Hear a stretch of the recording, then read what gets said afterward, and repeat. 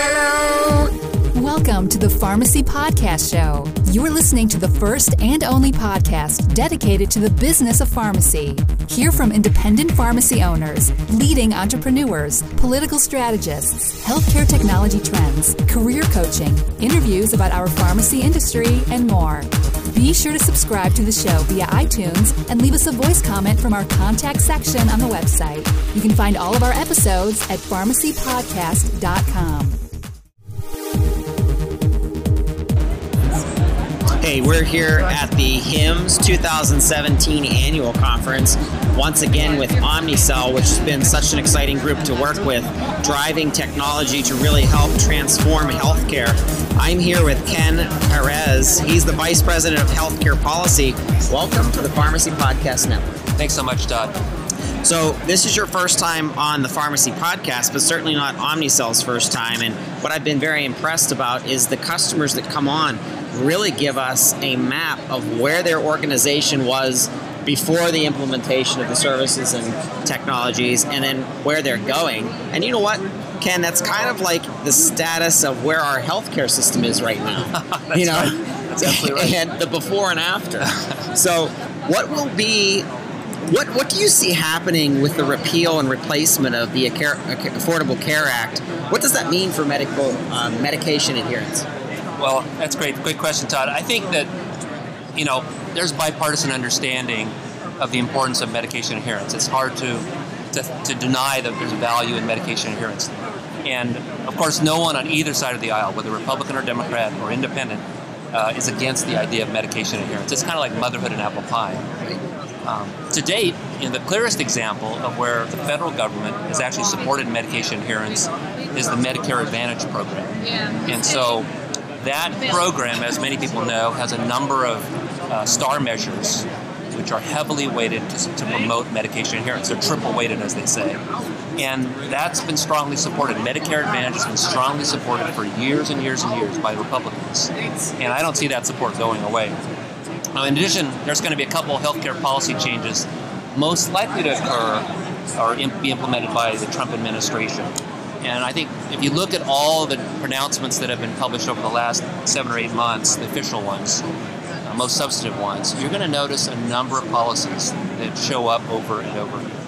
This is contrary to all the discussion, if you will, and laughter about tweets and all from the president, but they're actual policies. And these policies include block grants for Medicaid and state-based high-risk pools, basically putting the responsibility for the health of the population on states. And that's going to mean the states are going to need to figure out ways to manage the health of the populations better. And that means that you're going to see probably some more Medicaid ACOs or managed care organizations. You're going to see a lot of innovative approaches to population health management. And that will include medication adherence as a key tool to support population health management. So coming from the specialty, the community, the institutional pharmacy space, I have seen firsthand as someone who supports those entities through technology what medication adherence programs has done for the outcomes. So when you're saying all of this, it makes absolute sense to me. So when I see, the ACA in whole, it's not bad. It's just the components and pieces and implementation, the way that they're kind of funding it and taxing it and things like that. It's going to take some molding per se to make it, a bit better. When it comes to medication adherence, it has to, just as you say, it's not going to be dropped and it's going to be supported. But I'm curious. So with the Trump administration, what are the prospects for slowing the rise of drug prices? Because that's been actually in the news lately. Oh, yeah. So obviously during the presidential election campaign, I think the whole nation got a good education on that, thanks to Bernie Sanders and Hillary Clinton and maybe to a lesser extent Donald Trump. And they all joined, I think, a lot of American people, as you said, who are concerned about rising drug costs.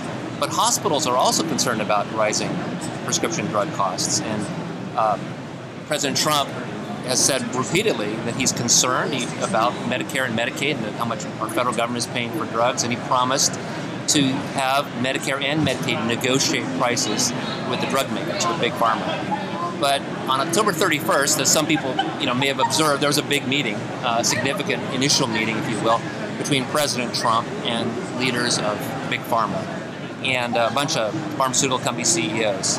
And I think it gave us a little bit of a hint as to the kind of deal, and the word deal is a common one in the Trump administration, that could ultimately be struck between the federal government and Big Pharma. Now, President Trump, to his credit, clearly and repeatedly asked for lower drug prices for Medicare and Medicaid. He said that over and over again. But I think that he may want, or he may settle for, jobs for American workers even more. And that would involve more jobs at some new or expanded pharmaceutical plants on U.S. soil. And in exchange, he would give them the general corporate tax rate cuts, as promised, and reduced red tape at the FDA, whatever that means. So I think also, given the Trump administration's general philosophy, or anti-regulation philosophy or deregulation philosophy, I certainly don't see price controls being implemented anytime soon with a Republican Congress. I think the Republicans have opposed that kind of control by the centralized control by the government for years and years and years. Probably going to see, if you looked into crystal ball, best guess is that pharmaceutical companies might place self-imposed limits on a limited number of well-known drugs, high-profile ones that the general public might be able to understand. There might be a human element associated, a human story associated with those drugs. But I don't expect any kind of across-the-board actions on their part, self-restraint. Prices, bottom line, prices, especially for specialty drugs, will continue to rise during the next 4 years. That is unquestionably what's going to happen. If I was looking at this, and from what I know from specialty pharmacy specifically, I would say, that free market is where you want to be. You don't want to socialize things because I think the quality of medication would be affected.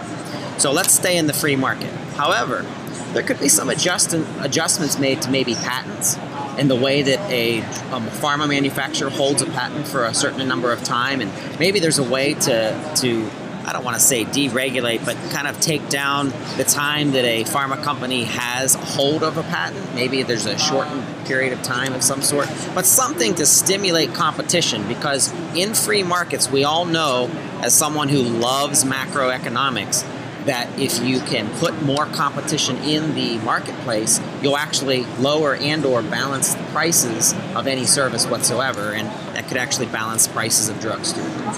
And exactly right. I think, Todd, those are some of the, I call them sliders, where you have to move things left or right so that you end up with a deal that we can live with. Otto von Bismarck famously said, politics is the art of the possible. And I think more than ever with this administration, we have to practice the art of the possible, and some people would say the art of the deal.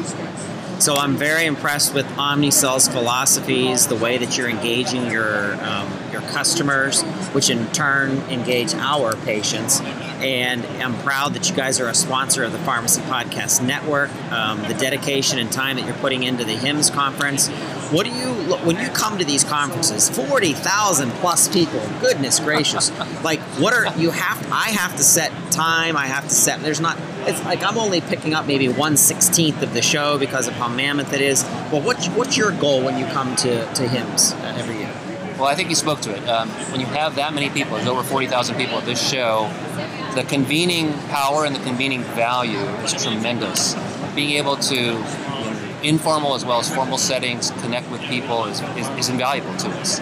And it's a fairly efficient way of communication, of building relationships, of learning, of comparing notes, benchmarking how you're doing to learn what's going on. And I think it takes some humility as a company and as an individual to say, I don't have it all figured out. We don't have it all figured out. And so let's see what else is going on in our industry. And it's not always competitive. It's sometimes collaborative. It's certainly interoperability as an example is a good example of where there's a lot of collaboration and opportunity for a win-win situation where companies work together. So for us, for me, it's like the Super Bowl. I refer to it as a Super Bowl because it's so exciting and valuable in terms of learning in a short period of time in a single place what you cannot learn in your own rabbit hole or your closed own office. off little incubator per se. Yeah. What I've noticed is over the last I've only been in healthcare since 2004, and it's always been technology driven. always pharmacy management systems of some sort or pharmacy technology. And I've seen the conferences change from show up and demo to show up and network. Absolutely. It's now about building partnerships with other organizations. That's right. It's about building partnerships with prospects before they even become your customers. I think it's become more sincere. Yeah, and I think it's more substantive. It's not a Chotsky demo. Exactly. Chotsky demo world. It is more substantive, and I think you're absolutely right. There's another event that that is known for kind of networking, and I think this one is becoming more like a really world-class networking event for everyone in the healthcare industry. I couldn't agree more. Ken, it is a pleasure to have had you on the Pharmacy Podcast Network and what OmniCell is doing, and we thank you so much for being a sponsor. Oh, thank you. It's our pleasure. We hope you enjoyed another episode of the Pharmacy Podcast Show. Be sure to subscribe to the show and send us a voice message with your ideas and comments from our contact section on the website. Did you know we develop digital health content to assist with business development and marketing efforts? Learn how we can help you drive more patients, physicians, and targeted leads to your website. Contact us today at pharmacypodcast.com.